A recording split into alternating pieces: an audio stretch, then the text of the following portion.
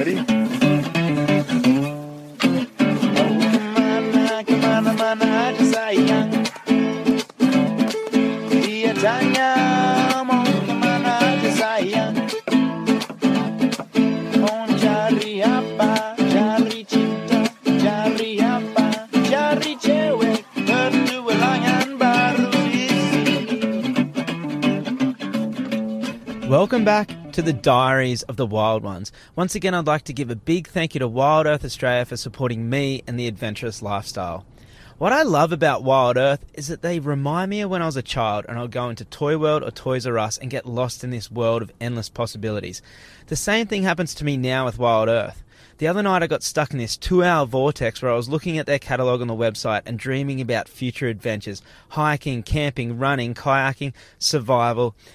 Anything to do with outdoor adventure, these guys have it. So to say thank you to the listeners, we are offering a 10% discount code. So next time you need anything for your outdoor adventure, go to wildearth.com.au and put in the discount code Diaries of the Wild Ones, all one word, capital letters.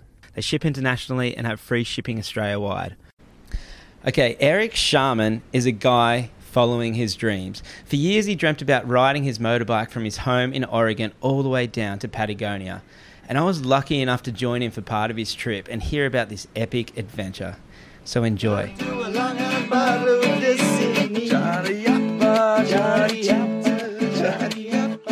You can kind of get comfortable, move it how you want. Yeah, you comfortable? Yeah, I'm getting a little comfy. Do you reckon you can hear those waves in the background too much? You know, no, it's kind of a nice little white noise back there. Yeah, well, we're sitting on the beach in Mexico, in Rio Nexpa. Rio Nexpa, yeah. That's a spot Oregonians always have to go to, I guess. Yeah, when in Mexico, yes, light that joint. It's just like when in Mexico, just do as the Mexicans do. Surf and get high all day. They enjoy their life a lot, you know. They're here every weekend partying. Yeah, actually, Mexicans are having a great time. That's what I really like about them. They drink all weekend down the beach. Yeah. They drink all week, too, just in the city. Yeah, they're a bad influence, actually. These guys, I swear, this whole time in Mexico, I've just drunk beer and surfed. Yeah. But I'm not complaining. No, fuck. I have drank a lot of beer this trip, though. Yeah. I've been high pretty much every day. Fuck, I can't say that. I've been high pretty much every day since I left. Yeah, right. Shit. That's a good thing. Do you feel it's a good thing for your life? I think it's a good thing for the surf trip. Oh, yeah. Oh, fuck. And the surf trip's kind of fucking everything right now. I don't know. Yeah. So, well, that's the whole point of this podcast is your trip. Yeah. Where'd you get the idea? So what's the trip? Let's start from the basis. Yeah, no, so basically I just wanted to surf not every wave, but surf everywhere I could between my home in Oregon and Chile. So you're from Oregon? Oregon. Yeah, I'm Oregon. from Oregon. What's your origin? My origin is Oregon. Yeah. And little small redneck coastal town in Oregon, and cold water. I like surfing cold water, so I'm done. I'm putting that out. Yeah, I'm pretty set. And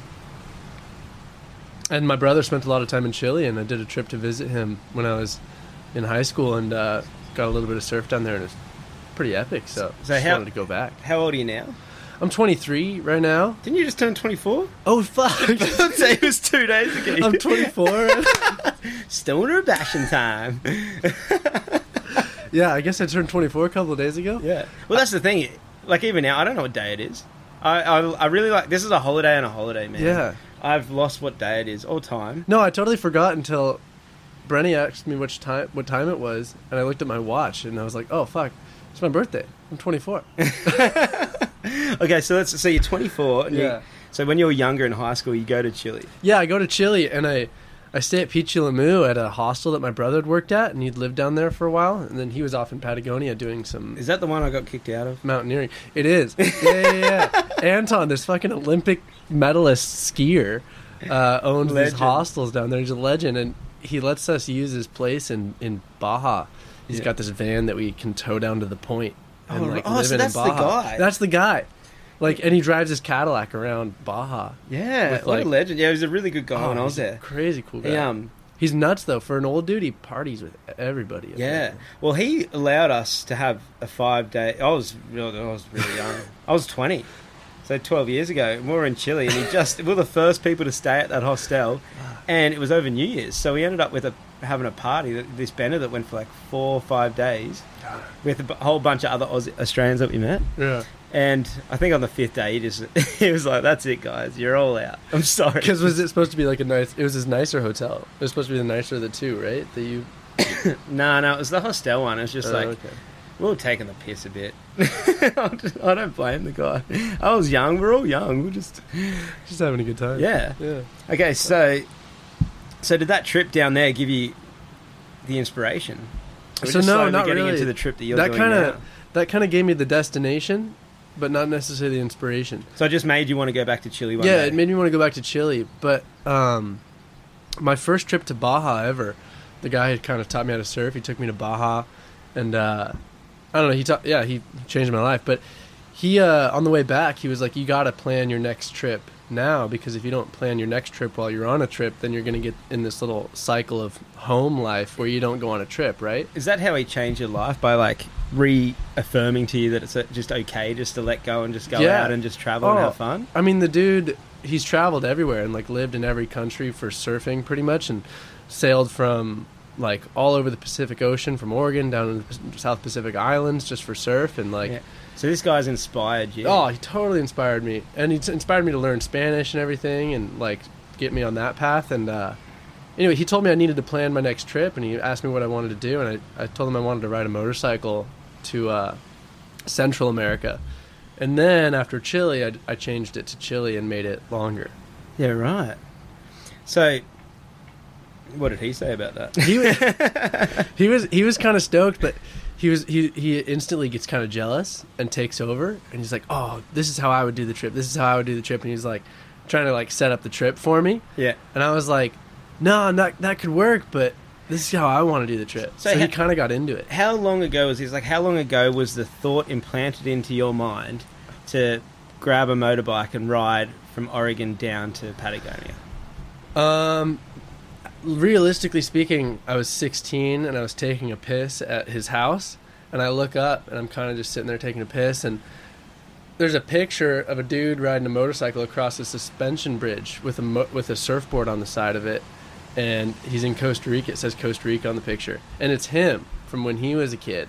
Really? Yeah, and it was after his first wife left him and his dad died, so his buddies put a money in a pot and bought him a plane ticket to Costa Rica so he could like kind of get his head straight again. Oh, what good dude. And they sent him to Costa Rica, and he got a bike and just lived in Costa Rica for a while until he met another girl, and now they're married and have 2 kids, and they're stoked on each other. Yeah, right. Yeah, he's a happy dude now. But I saw that, and my 16-year-old brain just starts firing off like motorcycle, surfboard, fucking tropical waves, like freedom. That's like ultimate, right? I can ride down to any little cove. I can like get any wave and camp the whole way. So right now you've been in planning for this dream trip for 7 years, pretty much. I've been dreaming about it for about 7 years, and I've been actually planning for about 3 to 4.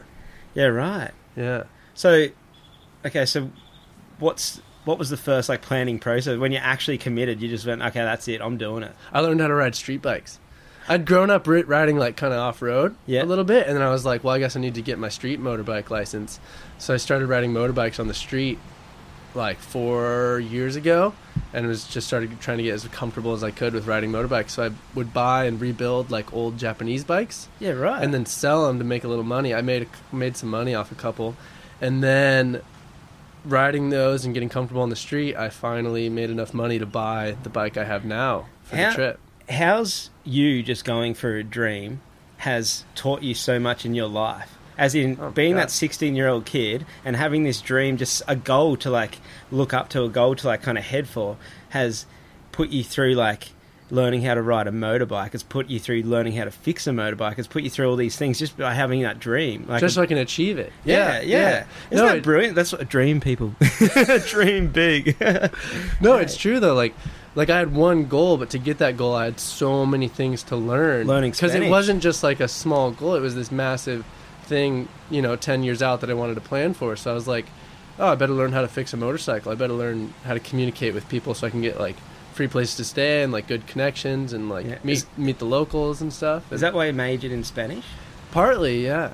So you did a marine biology degree? So I got 3 in my bachelor's degree. I got 3 emphases, which were marine biology, human physiology, and Spanish. So triple major. Yeah.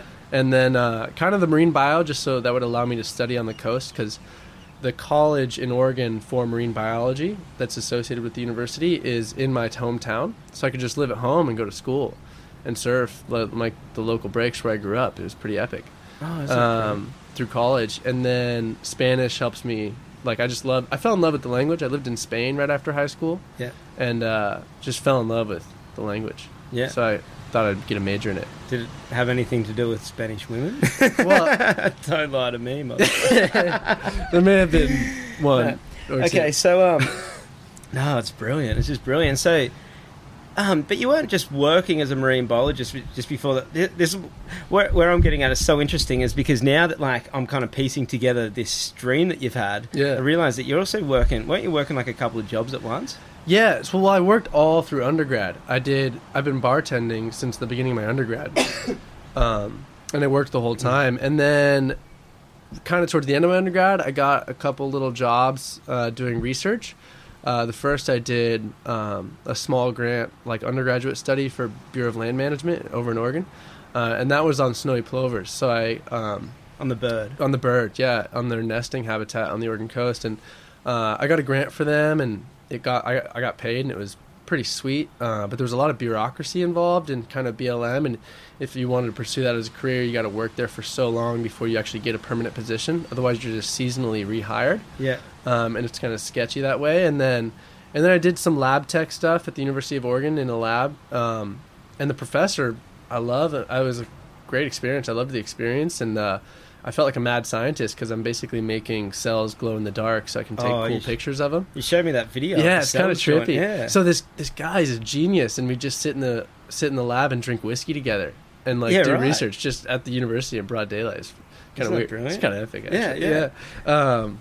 Yeah. So I was doing those. and bartending before this trip to kind of save money and get some experience in marine bio.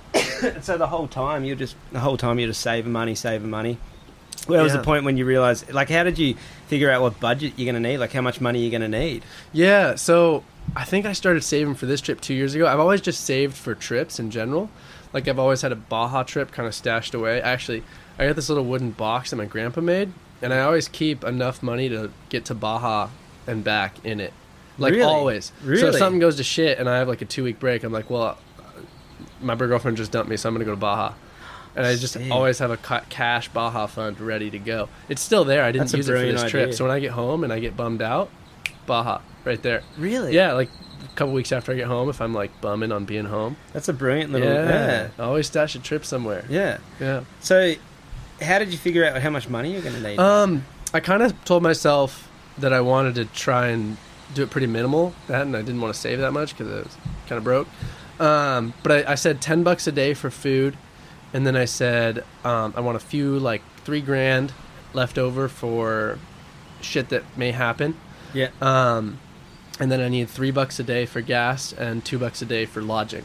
So Knowing that I'm going to camp as much as I can most of the way, so it'll kind of average out. And then same for gas. Like, sometimes I'll be moving a lot, and sometimes I won't ride the bike for 3 days. Yeah. So, the whole part of the trip, so you've worked out if you're going to do a motorbike trip and you're taking a tent, you're taking just the essentials so you can camp. So the main idea is to camp as much as you can. Yeah, to camp as much as I can for a couple reasons. One, it saves money, and then two, I just like being outside and being disconnected from everything. Yeah. Part of the trip is also just Being not raw. having my phone with me all the time and just being bored and being alone and like getting to know that aspect of life, just being bored and lonely and figuring out how to and smoking weed. cope with that. Which is, And then you smoke a bunch of weed and you're not bored and you're not lonely anymore. Yeah, yeah. Oh, what's the loneliest thing you did? You downloaded Tinder, didn't you? I did.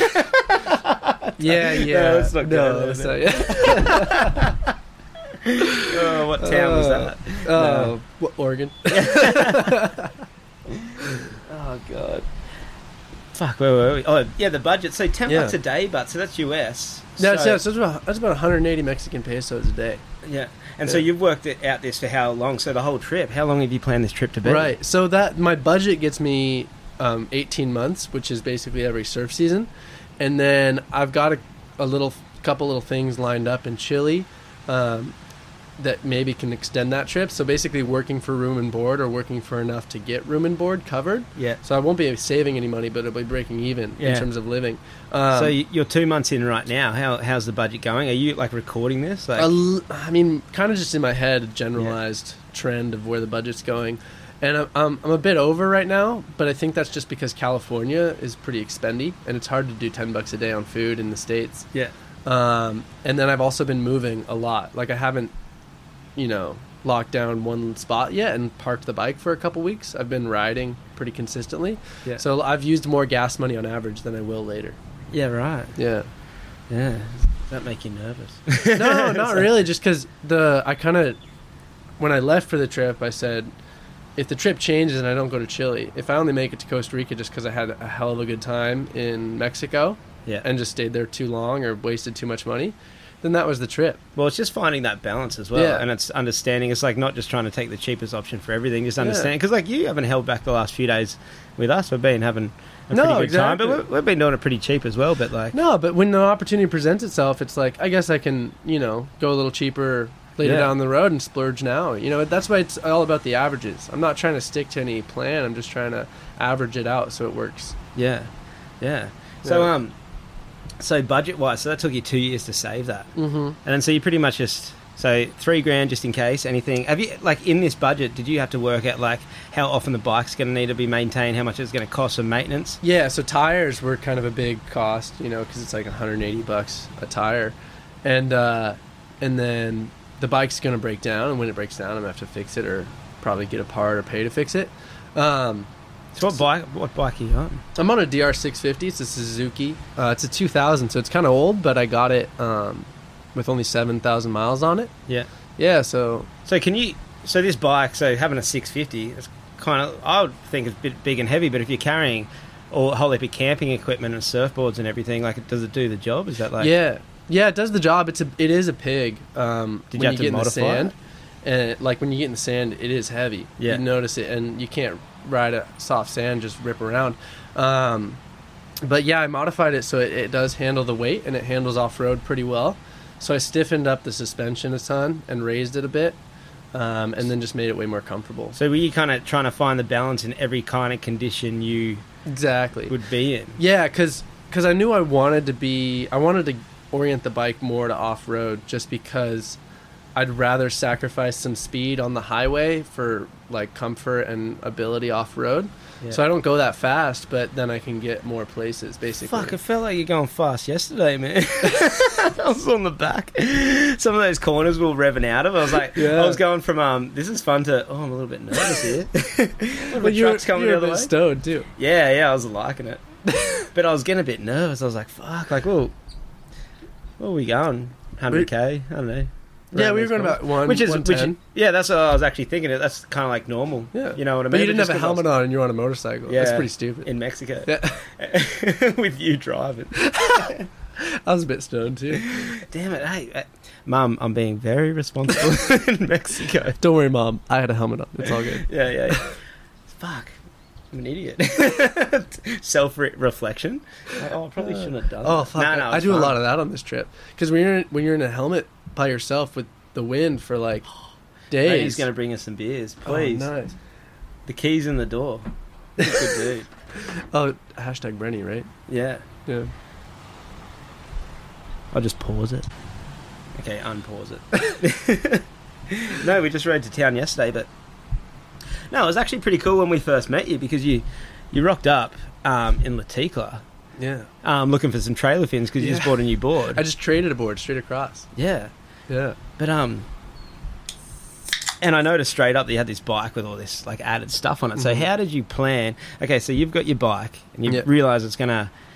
You've got to modify it to go through these certain conditions that you're going to ride through. Yeah. But then you've also got to figure out what you're going to take with you. Like, how did you figure that out? Yeah.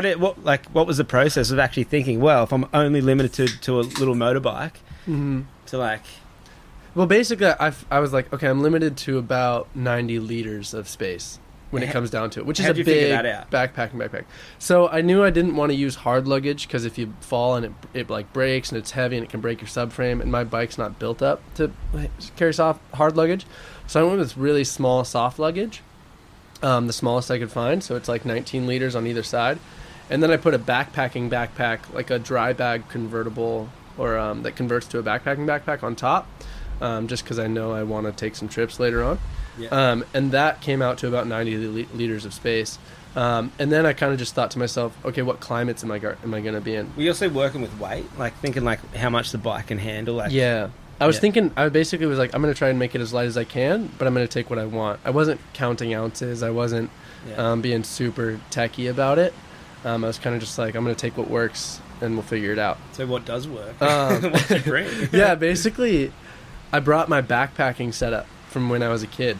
So I grew up doing a lot of backpacking in the Cascades, and it just less is more. The less you bring and the more comfortable you're going to be in the end.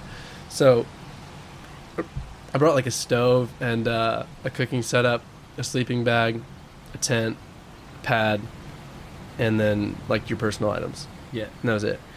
When you said stove, can you get gas? Like, is it a gas stove? Yeah, so Like, I what ended type of up, stove? I used a stove that I got when I was in Boy Scouts when I was a kid. And it's an MSR Whisperlight International, like a really old one that the jet in it works on gasoline, white gas, kerosene, or jet fuel.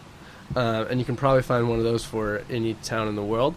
And I end up using gasoline a lot, and I just pull it straight from my bike. I just unhook the fuel hose and drain it straight into the stove and then cook. Yeah, right. Yeah. Yeah, brilliant. So yeah, okay. So you got a cooker, Yeah. pots and pans. Yeah, I got one 1.8 liter pot that all my pots and pans fit into. I figured I'd be kind of meeting people along the way I love traveling solo just because you meet so many people. So I wanted a cooking setup that allowed me to cook for at least 3 or 4 people. So I brought like 2 bowls, the bigger pot that I could find, and then a nice little 8-inch pan that everything sits into. And then I brought a coffee maker because I'm kind of addicted to caffeine. And That's like a brilliant little filter that you pour the hot yeah, water in. yeah. We've been using it, yeah. and it's super reusable, and you can use it for a lot of different things. Yeah. You don't have to just use it for coffee. Did you do some practice trips to make sure you had like all the right gear, or like have you overpacked and had to throw shit out? Oh fuck yeah! I did a couple Baja trips with the same camping setup, and then I did one Baja trip with the motorcycle camping setup, just kind of full trial run. Yeah. And then I did a bunch of little weekend trips around Oregon as well.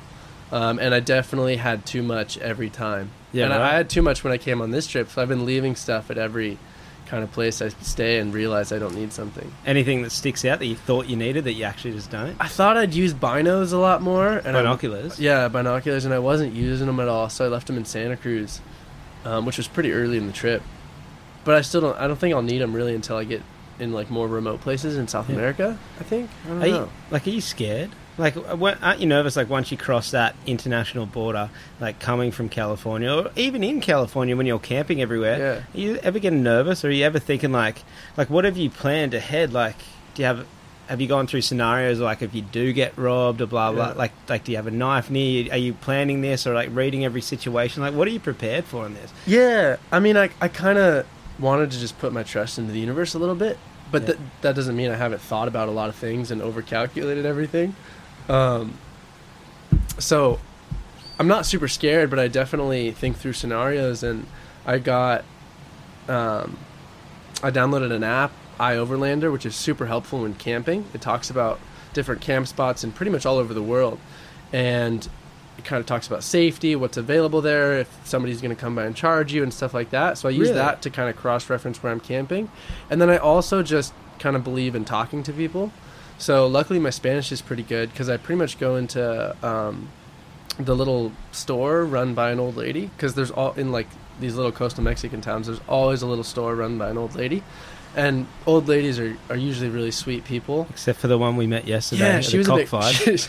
she was a bit grumpy. This old lady. Oh, man. She hated America.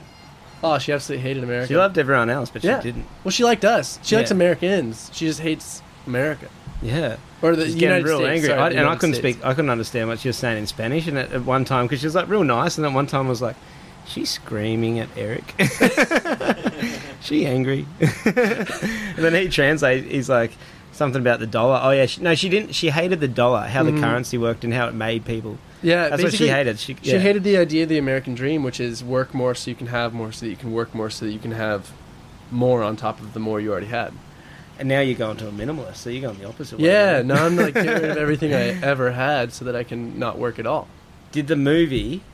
Wait, what was that movie where Minimalism? No, where the kid walks to Canada and then into the wild. Into the wild. Did that have anything to do with this trip? Because I keep meeting people where that movie inspired them so much, and now you're already saying like before this other guy inspired you, but like where did you have it in you just to just go and just be free? I mean, I saw that movie growing up, and like I definitely was super stoked on that movie and was like, oh, that's freaking epic! Like I want to do something like that. But I wasn't thinking about that in this trip. Like this trip's kind of about surfing as well, in the sense that I just want to get waves as much as I can every day. Oh, I was going to ask you before when you said 18 months for the trip because of surf season. Yeah. Now, why are you following the surf seasons down? Yeah, I'm trying to get a good swell season in every kind of region. Not necessarily every country or every spot, because it would just be impossible, but every region. And kind of, so getting north swells starting off in the beginning of the trip by lead. Pass this joint. Yeah. I'll pass that along. There you go, bruh. There we go. You might as well just finish that off. Okay. Yeah. I think we're pretty good. Yeah. God damn it. We're the same type of high. Yeah. Swell seasons. Yeah. So I left getting the tail. Yeah, so that actually, you would have had to have planned the exact timing to leave California, to leave Oregon. Yeah. So that was a bit of a conflict in my previous relationship, actually, because I was dating this girl and she really wanted to come, and she couldn't leave until summer, and I was kind of like, yeah, but that puts the whole trip out of swell season, which is kind of part of the trip. Lineup, which the trip is about surfing. Otherwise, I wouldn't have surfboards on a motorcycle because it's kind of uncomfortable. Weren't you going to have like another little? You got a bit of a passion as well. There was something that you're trying to spread with this trip. Yeah. I'm doing a beach cleanup the whole way. So every time I spend some time at a place, it's a terrible sentence. Every place I spend some time at, I want to do a beach cleanup and pick up as much trash as I can. Just because I think that as tourists and especially as surfers, we end up leaving a lot more than we take, kind of thing. We leave a lot of trash, and we create a lot of trash that then gets dumped into kind of inefficient landfills or stuff like that. And I kind of wanted to mitigate my own impact as an individual on that problem by just doing a beach cleanup everywhere I can and kind of lead by example. It's not really my goal to be kind of like an activist or on a crusade of any sort, but I just want to, do my part to not leave as much as I take. Was that part of the 16-year-old plan, or was that something that as you evolved as a marine biologist or just as a surfer in general, you started seeing that one of these cords are buzzing again? Is it because you're running off battery, huh? No, I don't know. It's just there's one because I have so many cords and they're all the same. Is it my headphones? No, you got it. Continue. Okay. So that definitely wasn't part of my 16-year-old brain. I was pretty selfishly thinking when I was thinking of this trip back then. I was like, I'm going to score surf, and there's going to be a lot of tourist girls to hit on. Yeah, the 16-year-old you, of course. Yeah, exactly. And now, as you grow, you learn passion. Yeah, and then once I really got into surfing on the Oregon coast, I kind of started seeing how the Oregon coast would change, and I'd see some trash left behind, and I know this is from a tourist. I know this isn't from some local who left their hot dog packaging at the beach. This is definitely from a tourist. So I was mad that people were leaving trash behind on beaches that they weren't theirs, kind of thing. And it's wait, I do that every time I go on a surf trip, because maybe I don't leave it on the beach directly, but I put it in their trash can, and if it gets ripped or whatever happens, I'm making an indirect or direct impact on that beach, just like the tourist did in Oregon. So it's I wanted to mitigate that, and then kind of as I went through surfing, and then I got into marine biology and started studying conservation issues of the ocean in particular. I was oh, fuck, plastics are a major issue. And then it kind of got reinforced in me. Like at first I was just like, yeah, plastics suck, you shouldn't have plastics. And then kind of like watching the cockfight, I like experienced the other side of it, where I was like, oh no, plastics have a legitimately harsh impact on things that I love. So yesterday we watched a cockfight. Just it wasn't something that I wanted to support. It was just something that I wanted to experience because it was happening. Yeah, I'd never seen reaffirmed. Yeah, we'd never seen it, and it just reaffirmed that we don't like them or want to support them. No, it was more like a curiosity to understand a different point of view. Whereas like someone with a different political aspect, I still want to learn about what their aspect is and maybe see things from their point of view. Like change my position a little bit to see, and then kind of be like, okay, now I've seen both sides. Let's make a educated decision here. Yeah. So it's kind of just like. Oh, it's curiosity, I guess. Yeah. So, how many months are you into this trip? I'm only 2 months in. So you're 2 months in, but what's happened in those 2 months? So you left Oregon because we're halfway down Mexico right now. A ton of stuff's happened in 2 months. What's the plan for the trip and what has happened? There's two big topics there. So the plan is to drive, obviously, to Patagonia. Is to get down to Patagonia, and then surf some epic waves in Patagonia, or try and surf some epic waves in Patagonia. I also want to get to Tierra del Fuego. I met these Argentinians on the tip of Baja. It was fucking sick. We got really fun waves, nothing epic, but just really fun. And we were camping on the beach every night and having asados and cooked a whole lamb over a fire for like 6 hours, and it was delicious. Did a bunch of acid one day. Like, these Australians were a great time, and they're all ski instructors in Bariloche in like Patagonia, and they offered me like to come stay with them, and I can use their skis and we can go skiing and How's this zone that you're in right now? It's just like the world is your oyster. You can just literally, whatever gets offered to you as an experience, you're just like, yeah, well, this is going to be the experience. I'm just going to, and do you find you're just doing that you're letting yourself, like when you met us and we're like, well, we're going to go south, do you find like just jumping onto things, it's like... Yeah. No, in the beginning I would actually say no to a lot of things. Even though I knew I was on a solo trip and I wanted to say yes, I was kind of in this zone where I was like, no, I need to move south and surf it every day and be on my budget. And I kind of, for the first 3 weeks of the trip maybe, I was in this short trip mentality where I had a schedule and a plan, I had to stick to it. And then after that I was like, okay, no, I'm on a longer trip here, I can just relax and let things happen. And then once I let go of like any timeline of like, oh fuck, I need to make the ferry by the end of April or like something like that, I was just like, oh, I'll just take opportunities. And my head started just spinning around, and then I just like sat down and realized like, this is epic. It's like, let the experiences take you traveling. Yeah. You know what I mean? Like, let the interactions that you have take you traveling. Like, if you meet someone, and it goes on intuition as well. Like, you meet someone, you're vibing on them, you're all having a good time, they're going somewhere, you're like, oh, it's a bit out of what you're going to do. But it's like the experience that it might end up being, you know? It's just like saying yes to those things. Just not having a set agenda. So, like, part of the idea is that I don't have set dates or set times, or I'm not going to meet anybody anywhere, because I can do that. I can let the trip guide where the next place is. Like, the trip is just going to figure itself out, and I'll just hold on for the ride. Have you any wild things happen? Have you nearly fell off your motorbike at all? 2 months in, you've how many miles? How many kilometers? Miles? I don't know in K exactly, but that we've done so far. I think I've done 6,000 miles from home so far. And you're going to do 14,000? 14 to 26,000, like 14 to 25,000 in total. Because I didn't really factor in the 14,000 miles of Chile thing. I didn't factor in the return trip to Colombia up South America. Oh, so that is the plan. So you want to go down to all the way to Patagonia? So I want to get down, and then I wanted to surf South Swells through Mexico and then Central America, and then surf South Swells again starting in Chile in the very early season South Swells, and then ride them up as they get more consistent and bigger.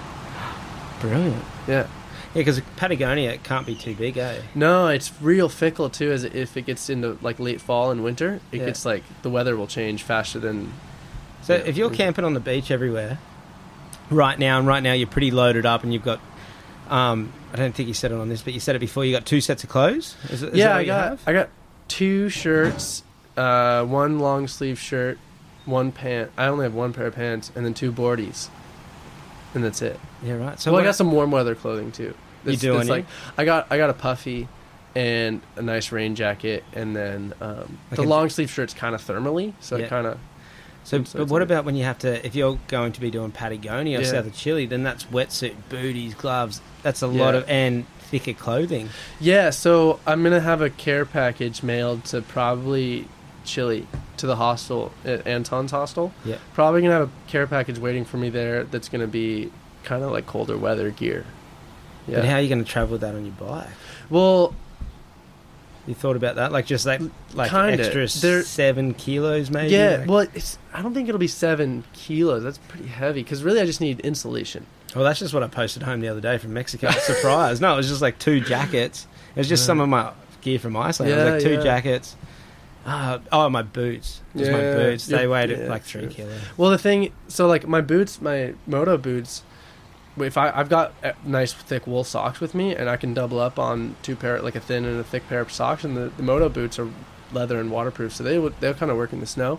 But the to get like all the wetsuit and stuff, have that mailed to me. I've got the backpacking backpack that I talked about earlier. That's on the top of the bike.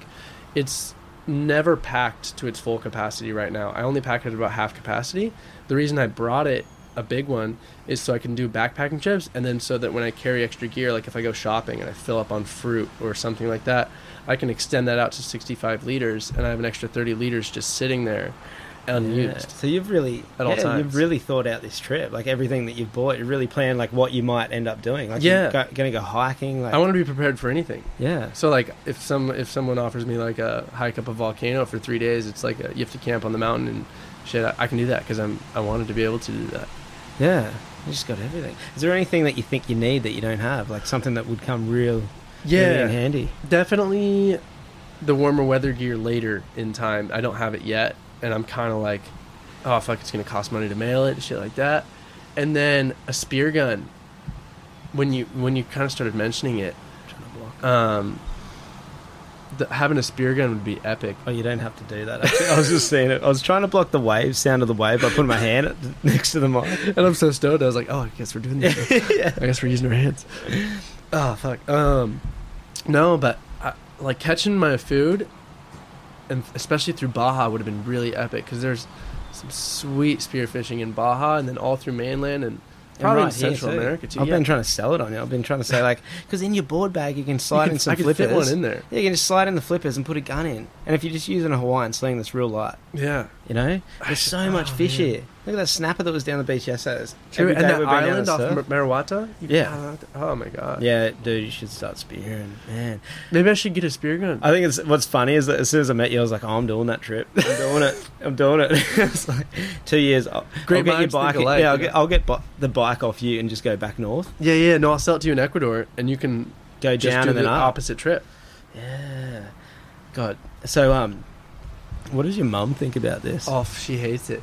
She wants to get a tracker implanted in my foot. She was like, I know it's illegal technically, but she was like, I know a surgeon and I know a veterinarian that'll give us the tracker, and I will make Like this as in happen." scared that you might get kidnapped or something. Like No, what's she was like, no, I don't even care if you die. I just want to get your body back. She was like afraid she was never going to see me again. oh So right. like she was like I don't care. Yeah, I I get what don't you mean. But she's gonna care. yeah. She's gonna. Yeah, I mean, yeah. Obviously, she But cares. I about get what you her son. mean. Yeah. But yeah, no.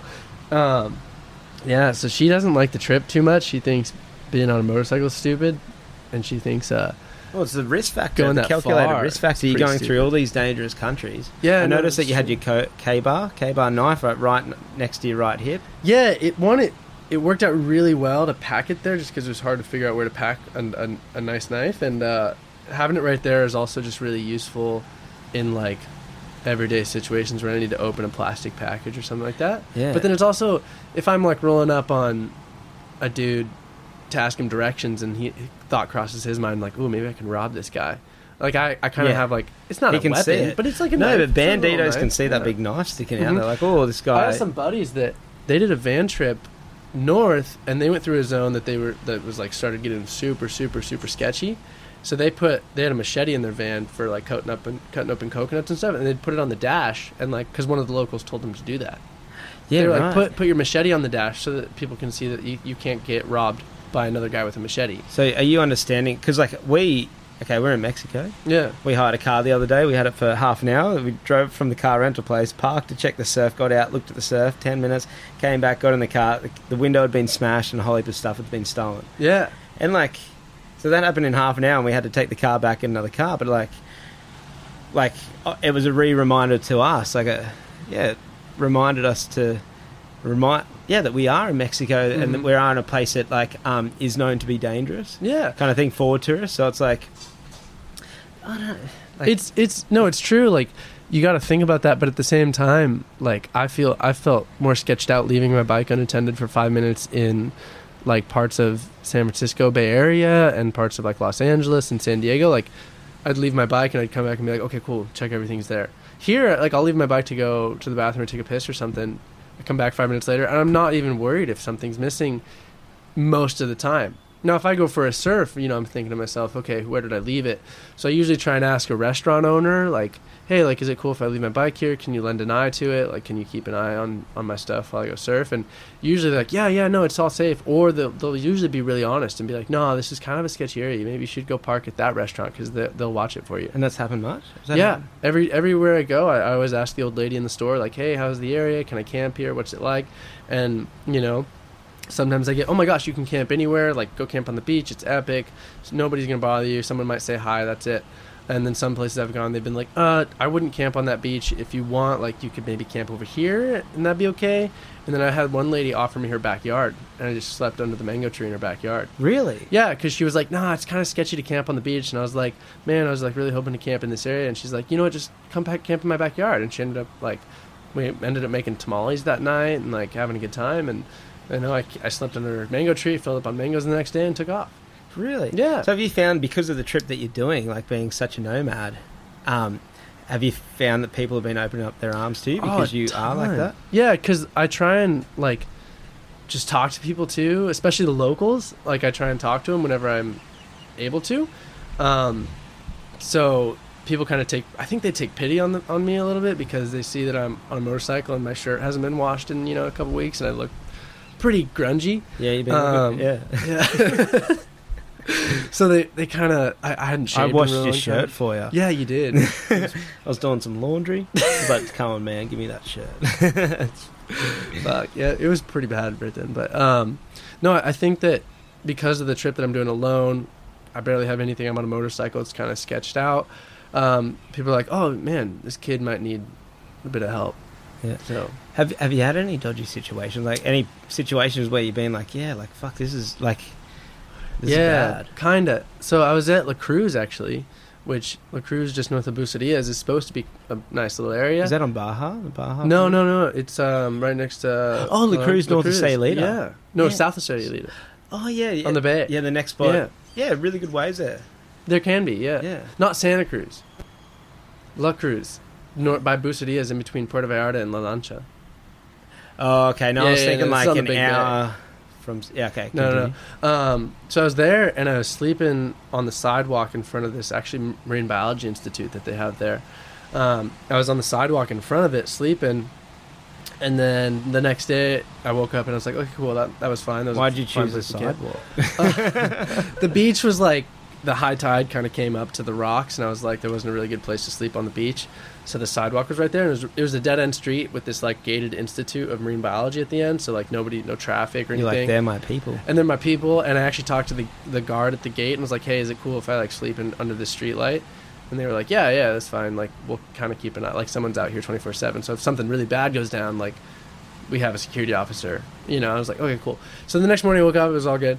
And I was hanging out at the beach, and this guy comes up, and, like, he starts, like, lighting up a bowl and passing it to me. And I'm like, okay, cool, I guess. Like, a local Mexican kid is giving me a bowl. I guess I'll smoke it with him.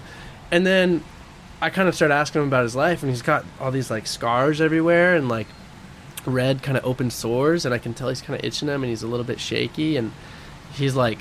He's kind of jonesing. He starts asking me for money, and he's like, what do you, like, can you have some money? I'm going to go get us some more, like, weed and some other stuff. And I was like, no, I don't really want any more. Like, I'm cool. I'm just kind of chilling. And he's like, oh, no, come on. Like, I'll get us some other stuff. It'll be great. And I'm like thinking to myself, like, what is this other stuff? Like, what's this kid want? And he's itching, and he's starting to bleed from, like, his sores are, like, they're open sores, and he's itching them and stuff.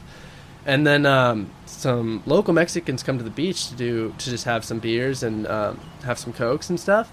Not Coke, but drink some Coca-Colas.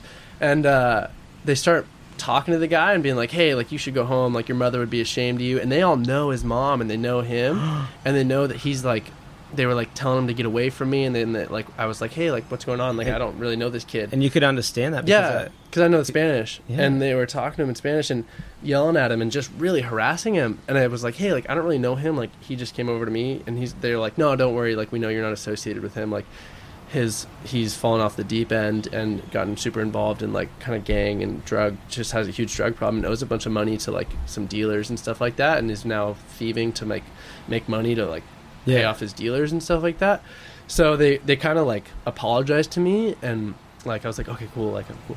I don't feel so bad now. Like, isn't that brilliant? They can speak Spanish. I'd be standing there so like unknowing, just like, sitting there, it's like, see, it changes the trip. It changes the trip completely. Yeah. But I was kind of sketched out staying there again that night because he walked by like 3 times while I was sleeping under the streetlight, and he'd walk over and be like, hey man, like, he'd like try and talk to me again. I'd be like, I'm kind of sleeping right now, and then he kept walking by like all night long. Could you sleep that night? No, I didn't really sleep. I kind of like, I'd like get like, 15 minutes of a nap, and I'd kind of like wake up and look around. So did you just leave that area the next day? I did. I left the next day. Well, I got on Tinder the next day. Well, dude, you're having a good time. That's the thing. It's the whole part of like being young and free and like going on a trip. The thing is, like, you go on this trip. This is what I think about traveling, right? It's like you've fallen in love around every corner. Yeah, and I just mean with everything, with the experiences, the waves, with the waves, the beach. like this people. Little kitchen downstairs. Yeah. I've fallen in love with that place. Yeah, that meal we had last night. Yeah, it's just holy fuck. Yeah, exactly. And it's just like having all these experiences and like, and part of that, like, especially for you, like, you're young, you're 24, you're riding down your motorbike, and it's like that's all part of the experience too, is to meet locals, like to make friends with people, and also relationships on the way. Yeah, dude, you could find your wife down here. You're like, ultimate love story. Next time I see you, it's like, yeah, I made it halfway, dude. This Colombian. Everybody always says Colombia when they make that joke. Yeah, they always say Colombia. Yeah, I'm kind of stoked. Beautiful people. I plan on spending some time there, actually. Yeah, you might find your wife. Oh yeah. See. Yeah.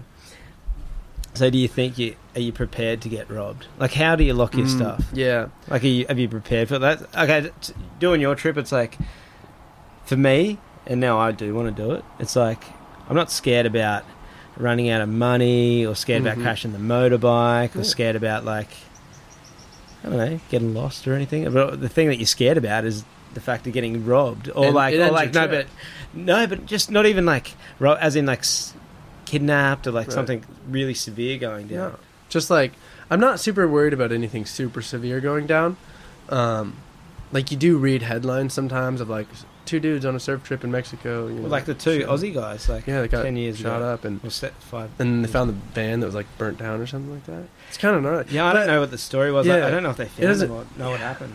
Anyway, like, no, I'm not super worried about extreme cases like that, just because it's similar with shark attacks. You know, we're surfers, we think about sharks sometimes. Yeah. And it's, there's some sharky zones, like Oregon's a sharky zone, South Africa's a super sharky zone, and this guy I was talking to from South Africa the other week, he's like, yeah, but the chances, holistically speaking, are so low that if I worried about that, I should really worry about crossing the street, because you're going to get hit by a car more likely than you're going to get attacked by a shark. But it's also, I suppose, that balance and reading the situation. Like, we're driving a car across Mexico right now, and we've decided we're not going to drive at night. You know, like, that is like a calculated risk for us. We're like, okay, well, it's pretty dodgy at night, so we won't drive at night. Like, is that something for you, like, as well? Yeah, no, I made the decision not to drive at night if I don't have to, like, absolutely have to.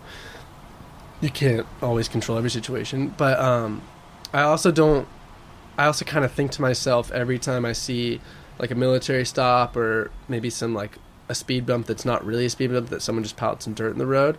Every time I see that situation, I like don't assume the worst, but I'm like, okay, if I have to turn around right now and go really fast the other direction, or if I have to slow down and then gun it out of the situation, like, where's my outlet? Where's my like line? Which line am I going to take?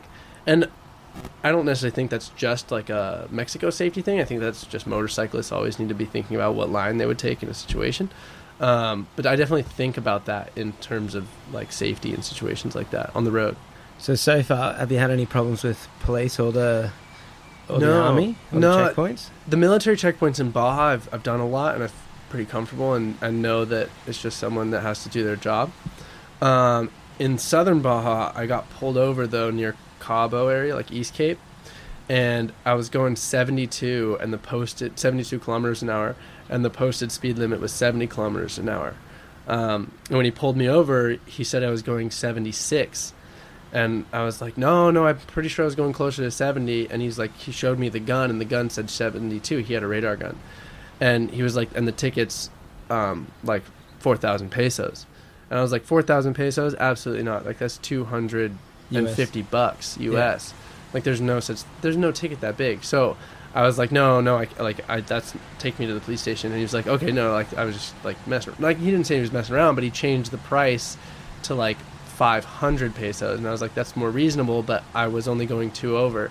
So I kind of argued with him the whole time, and then ended up in the end pretending we just had a misunderstanding, and was like, just had this really big misunderstanding where I'd given him, I don't actually give out my real license when I'm traveling. I make laminated copies, like really high quality laminated copies of my driver's license, and I only give that out just because if they have their license, they'll hold it over you. Yeah. I've let a license go in Thailand, actually. Yeah, Pulled me over, and I was using an old Indonesian license, and I gave it, and he's just like, it was pretty much, how much are you going to give me to get your license back? Yeah. Yeah, no, it's and the I was same just here. like, well, I'm going. Yeah, so I gave him that, and he was like, no, where's your real one? And I was like, what? No, that is my real one. Like, that's what they are. Like, that's the real license. And like, I chalked it up to this whole misconfusion, and we kind of like forgot about the price, and then he came back to it for a second, like, you still owe me 500 pesos, and I was like no, like, what's going on? Like, I was only going 2 kilometers an hour over, and then he kind of was like, okay, like, I'm gonna let you go this time. And he just got like tired of talking with me, I think. But aren't you scared of the cartels or gangsters? Okay, we met the guy down the beach yesterday, and he had all the scars over his body. yeah, And we started talking to him, and you translated, and it's because he was in a gang war. he was in a gang war, like, and the guy was cutting him with a knife. somebody was cutting him with a knife, and he was chaining him.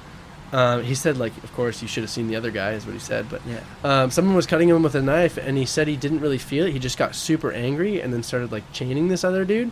But yeah, he had these 2 huge lines, like, really thick scars across his chest, and he said he didn't get stitches for him. Yeah. Well, he had him down his know. arms. He had that other one on his stomach. And his wrists, too. Yeah. Yeah. The dude, yeah, And he didn't look like... He looked like a nice guy. Like a scrawny little, like, high schooler. Yeah, but if doesn't I'm that honest. scare you? It's kind of gnarly. Doesn't that scare you, knowing that, like... Yeah, but at the same time, no, because the you're not their mafia target. isn't involved in petty crime. The mafia is involved in, like, a lot bigger crime. Gangs, yeah, they're involved in, like, petty crime, but I'm not a target. Like, Well, there was that situation in Baja where that dude was, like, threatening to kill this other dude, and I was like, they put their camp around. Wait, my what camp. happened?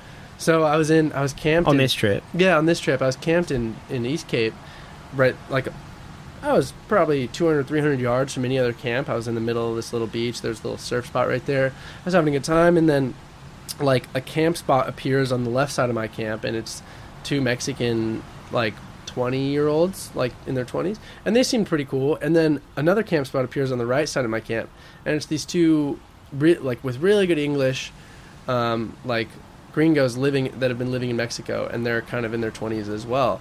And then they're actually all buddies. So they've formed their camp around my tent, and my motorcycle are just right there next to each other.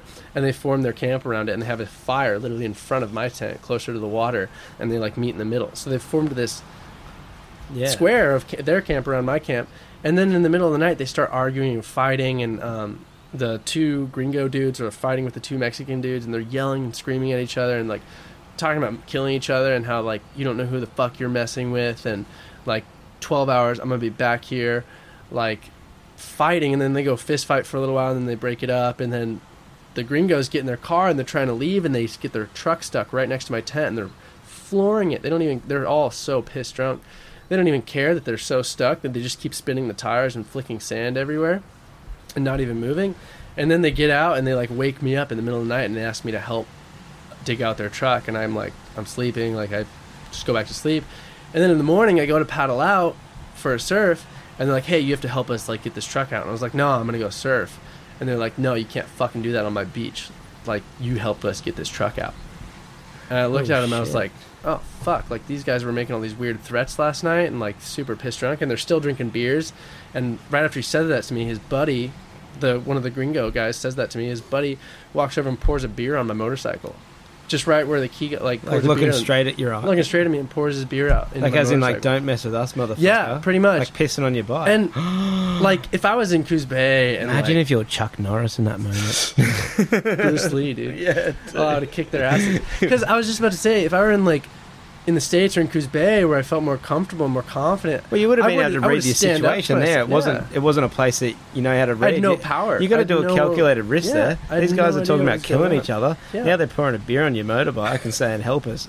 Yeah. And I'm like, fuck. So I start digging their axle out a little bit. I'm like, I realized that their whole gas tank of this 4Runner is sitting on the sand. There's not even like their rear tires aren't even touching the sand. They've created air literally like underneath their tires. They're fully high centered on their truck, and I'm like, I'm not digging this out. No way. So I sit down and I say, hey, your gas tank is buried.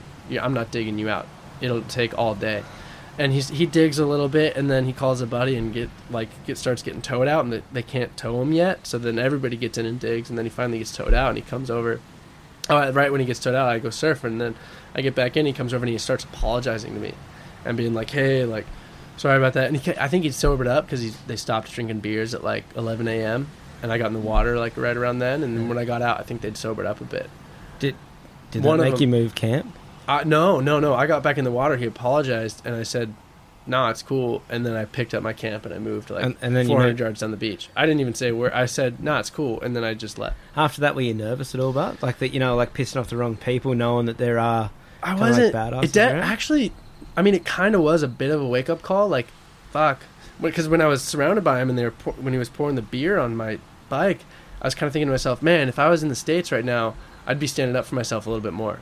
Yeah, I'd be like, whoa, no, fuck you guys. Like, I'm not helping you get your truck unstuck. No, but sometimes it's not worth it. It's not worth it. Sometimes it's not worth it. In the States, like I feel like it would have been. Mafia motherfucker. Yeah, in the States, nobody's into mafia and shit. Like no, but that's because you can understand that situation and read it. I know it's just a redneck who's pissed at me. Yeah, here you're even more out of your comfort zone. So you got to play the game a bit more, and you got to calculate it a bit more. Yeah. You know? So it was a wake up call in the sense that I realized, oh fuck, I can't stand up for myself right here.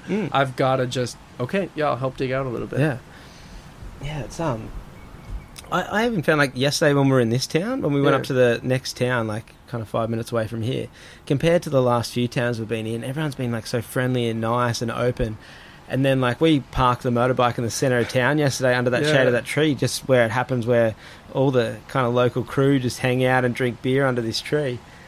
And we kind of tried to talk to them. They were real just standoffish, like really one word, and they didn't give you this presence. And so the whole time, like we kept checking on the bike, like we felt unsafe, and it was just like, yeah, no, I was like looking for a parking spot, and I finally saw a gap between some cars, so I pulled into it, and I was like, oh fuck, there's a bunch of kids here, that's cool, we'll just talk to them before we leave, we'll like chat them up, and bro down with them, yeah, they'll look after our shit, yeah.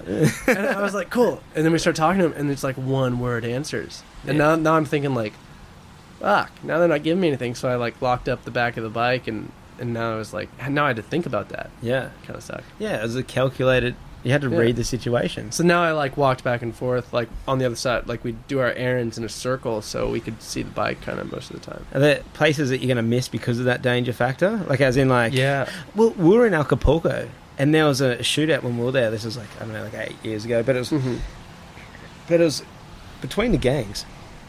Like, that's where the coke comes in. A lot of the cocaine comes in from Colombia, straight to Acapulco. And I suppose they've got a tribal war over it, or a constant, like, tribal war. Yeah, that's pretty gnarly. But, but the thing was, it was safe for tourists because they just fought amongst themselves. Yeah.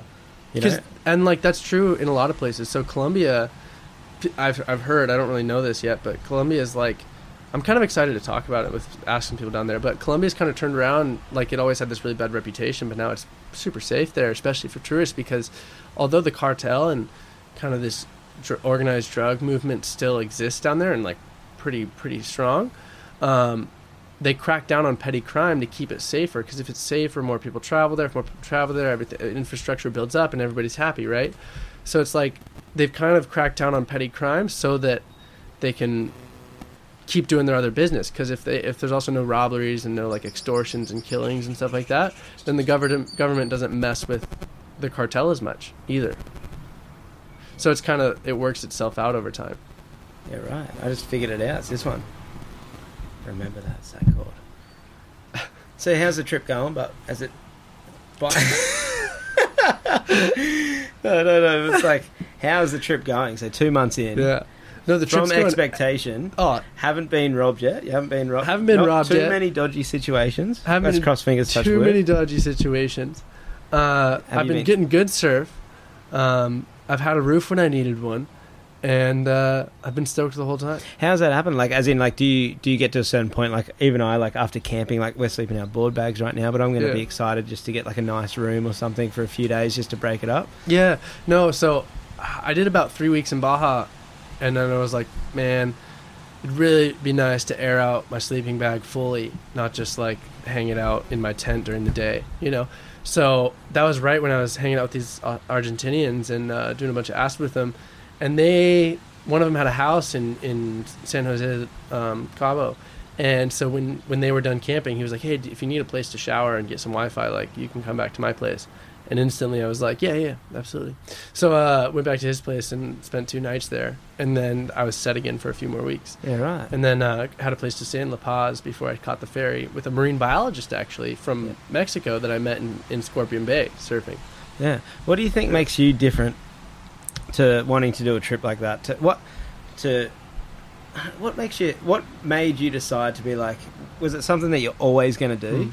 Or was it what made you decide, like, you know what, I'm going to be a person that just goes and follows my dreams? You know, it's actually a little bit of a counterintuitive thing, because I think what made me decide to go and pursue this idea of just living without an agenda and just really just going full tropical brain, like scatterbrain, take any opportunity that comes mode, was the fact that I'm so not like that a lot of times in my life. I'm very like, okay, focus, get school done, focus, get this job done. Like, I'm very OCD, like next. I'd never kind of sit down and enjoy the moment. And then if I do a trip where there's no agenda and I don't create all these plans for myself and I just really like get stoned every day, I slow down. And I kind of just like, Have you gotten used to that? But like, was that a hard transition? Like, think about, you're sleeping in a tent every night. You're camping for the next year and a half to 2 years or whatever this trip's going to be. But it's like, you think about that as it literally, do you get a sore back now? Like, is it literally you're just down? No, I've gotten the perfect position. It was hard at first. I'd wake up a lot. And now I figured out the Thermarest, the proper air pressure, level of inflation, and like position the lay so my shoulder doesn't get sore. And I can fall asleep like 2 minutes. Are you having good sleep, Spot? Having great sleeps. Is it too hot in a tent? Fuck. Sometimes if I try and open it up really early, like once the sun starts going down, I'm still not going to get in bed for a few more hours. I try and open the whole tent up and get some air movement, because it does heat up, a little greenhouse effect during the day, and it heats up a bit. But no, it cools down real quick. Yeah. In here, like I finally got a roof and slept in the bed the other night, a few nights ago. And it was hot, until like 4 a.m. I could barely sleep. Yeah, remember right. I was stoked. I remember thinking, I was like falling asleep. I was like, man, I'm on a bed right now. I haven't had a bed in a minute. This is going to be epic. I'm going to sleep so good. And I couldn't fall asleep. I was like, I don't know if it was because it was too hot or I was just really used to my Thermarest setup. So you've gotten that used to just sleeping on the ground. Yeah. Because your sleep at the Thermarest is still quite narrow and everything. It's not like a bed you can stretch out. No, I can't roll around too much. And I've gotten really good at just kind of locking in and just snoozing. How does that feel? To be such a minimalist, to be someone who has literally stripped themselves of all this stuff. Like, that's what trips me out. That's what a good reminder is always for me, is that I know that I just don't need it. Yeah, I know that I'm fine just laying on the ground, or like I can just sleep like that if I need to, or whatever. And then everything else is an added comfort. Yeah, the first thing I see when I wake up is my board shorts that I took off to go to sleep, and then I put those on, and all I see is like my tent, and like there's nothing there. Like, usually when I'm at home in the States, like I wake up, I check my phone, I check Instagram, like I look around, there's a nice carpet in a room and a mirror I can like look in and be like, oh fuck, I need to wake up and make some coffee or something. Like down here I wake up and it's like the first thing I see is my like board shorts that I have to put on, and then the second thing I see is like a river or a tree or a wave or a beach or usually like the salty dew that's about to drip on my face from my tent or like something like that. Yeah. I don't like see like things that I own. I see just like what's around. How does that feel, man? Feels Do you epic. reckon you can go back I've gotten to, like, so stoked on it. Like Yeah. at first I was like, fuck, I need my phone. I need to see Instagram. Like I need to make coffee and like get down like to work or something like that. And then I let go of that. And then finally I'm like, wow, this is sick. I don't have any worries. The biggest decision I have to make is whether I'm going to make coffee before or make breakfast before or after I have my first surf of the day. Well, it's choosing to be free Yeah. while you're being free. You're living this freeless lifestyle right now where you're just like, well, okay, for the next year and a half, I'm just going to let go of everything. And then it's those progressions of just letting go of everything. Yeah. No, every time Yeah. I reflect on the trip, I feel like I've relaxed more into it. Have you ever thought, like, have you ever thought about how big the point is that you left on a trip and then who you are when you get back is going to be completely different? No, It's like I'm the so last trip I stoked. just did in Iceland, I was just like, I knew going there it was going to change me. Yeah. But it's just like I've grew so much and learnt so much from yeah. such a raw, wild place kind of thing. It's like this trip you're about to do, a year and a half riding a motorbike, year and a half to 2.5 years riding a motorbike all the way down to South America, to the bottom of South America. It's like there's no way you're going to come back the same person. No, and that's the point, right? Is like, I don't want to come back the same because everybody's supposed to grow, and like this trip is definitely going to force a lot of growth, I think. Which is, I always like one thing I kind of like to say or think to myself, actually, just really tell myself is that, well, I forgot it, and I always say it to myself. Oh, fuck off. I had it, and then literally I was like, "Oh, I'm gonna say it," and it totally just shot out the back of my fucking head. You know what I always say to myself? Yeah, Just let it go. just let it go. No, I always just say to myself, it's just like, just fucking let it go. Like when something happens and it just doesn't matter, and you're like, and that helps me experience so many things and be in the moment. It's like, okay, Yeah, for you yeah. right now, like let's say you have this agenda, like you planned that if you get to Panama at a certain time that there's a buddy there that has a boat. Yeah, there's a sailboat there that can take me from Panama to Colombia, and it's like I love sailing, and it can take the bike too. So I get to sail around the San Blas Islands with a buddy and just like have a good time for a few days before he takes off and like drops me off at Cartagena, and like I'm all sorted out, and then and that's like a really cheap and good way to cross the Darien Gap. Otherwise, I have to like fish around for a shipping container with a van trip, or like try and work it out so it's cheaper and buy a plane ticket. And it's like this is just a really easy way to do it. So I kind of have this little date in my mind that I have to go chase. Like I have to be in Panama by the end of September, but at the same time I have to think to myself, like, if I don't make it to Panama and I have to do it the other way, like who cares? If I choose one option over the other, like there's always Yeah. the second option. How's I was Just let like- go of it. When we started talking about this, I was Yeah. like, cool. That's just let it go, just go with the thing. And then you Yeah. gave me that option that you had to go on that sailboat, and I was like, oh fuck, don't miss that. That's a sick idea. That's sick, right? I'm not on that team anymore. You Yeah. stick to your plan, man. nah, let it go. No, just let it go. Follow the advice, let Yeah. it go. No. See, I had to say it to myself and Mhm. reaffirm. Yeah, I wish I could think of what I No, said. that would be a pretty cool trip. But that's the thing. It's like if that doesn't happen, something just as cool, or if not cooler, is going to happen. It's Yeah. like just going with whatever's happening is just going to be this amazing experience for this trip. It's going to create all those Mhm. experiences. Well, the thing is like every experience is a good experience, even if it's positive or negative. It's still a good experience. So like, there's no such thing. Like, if something shit happens to me and I make it through, and like something changes, but I still make it through, that was epic. I probably learned something. I Yeah. hope, or at least experienced something. Dude, you're going to learn and grow so much in this trip. Yeah, Yeah. Well, I suppose even now, I suppose I hope you to didn't come think back you didn't. different. Yeah, Yeah. right. I hope to come back different. What if you come back worse? You come back just hating the world? Nah, dude. I'll be jaded on my town. No, don't be negative. Well, I got a Baja trip in the reserve just in case. Yeah, so no matter what, you're going to be stoked on life. No, that's the thing. Just be stoked on life, Be dude. stoked. Yeah. Like, it always works out in the end, and like that's epic. Yeah. Huh. Fuck. All right, I'm going to do it. We've talked enough shit, dude. Yeah. I think it's just funny. I think it's just funny enough that we didn't know you from a bar of soap. Actually, I didn't even know Brenton. Like, so Brenny that we're traveling with, I didn't know him till a few weeks You ago. didn't know I- anybody in this room until No, I was just in Sayalita. Yeah. And then, yeah, there was a couple of girls staying there that knew Brenny, and they said that I was going to go to Pasquale's, and so we're like, we'll get a bus down together. And then it just kind of Oh, we're gonna get a car. Yeah, then it was just kind of like, just kept snowballing to like, well, we might as well just hire a car and then we can go Yeah. anywhere. Now we're driving whole way down. And then I just needed some quad trailer fins. Yeah, then we met up with you, and then now we've all been camping together. Yeah. Yeah. Cheers. Well, that's the beauty of traveling. It's like, meet you and experience that with you, and then you go off, and then imagine all the people along the way that you get to that you meet, right? Mm-hmm. Okay, so think about this. Everyone that meets you along the way is going to have this experience with you. Yeah. You know what I mean? And get to kind of, I'll get to learn from them, they'll get to learn from me, and we have this little exchange. And then they'll also have this window into my trip. They'll be like, I knew his trip for 4 days, but his trip was 2.5 years. And then I'll get to piece together all the people I met in this like trip. So I'm doing film photography the whole way, and I'm trying to shoot only like when I'm hanging out with people kind of thing, so that in the end, when I develop all the film and I look at it after the whole trip's over, I can't see any photos until after the trip's over.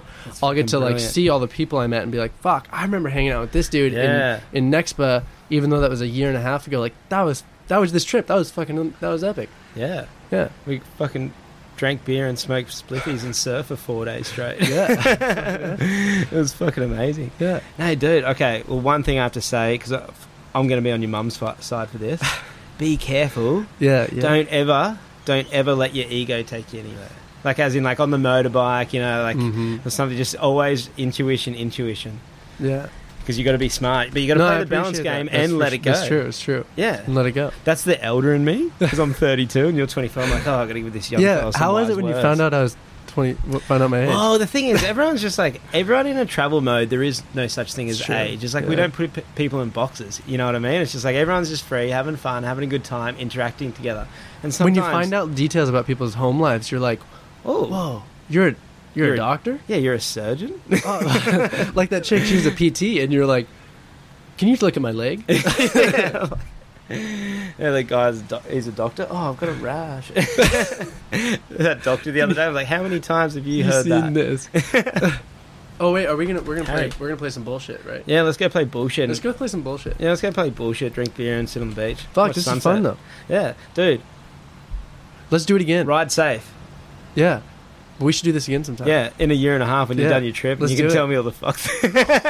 You can tell me why you needed that knife strap. Yeah, there. No, please don't. Be safe, Yeah. I'll tell you You'll be about all the fine. benders. dude. You'll be fine. It's gonna be Don't great. crash the bike. I won't crash the bike. Okay. Hopefully, too Yeah. much. And go into every experience. Yeah, let And it go. If gangsters want to hang out with them. no, they're pretty cool. If you get them on your side, Yeah. get the cartel on your side on your way down. Fuck, then Get I protection, man. can make money on this trip. You don't have enough room, man. No, you're right. And you go on the opposite way. Yeah, you don't. Yeah, that's true. You don't take shit south, do you? No, they take it all north, man. That's why Acapulco's so Well, dangerous. then for your trip, dude. Oh, yeah. I can fund my trip. Bad idea. All right, dude. All right. Thanks, man. Cheers, man. Just say, kemana-mana aja sayang. Dia tanya, mau kemana aja sayang. Cari apa, cari cinta. Cari apa, cari cewek. Bertualangan baru di sini. Cari apa, cari cinta. Cari apa, cinta. Bertualangan baru di sini. I should do like that for us there.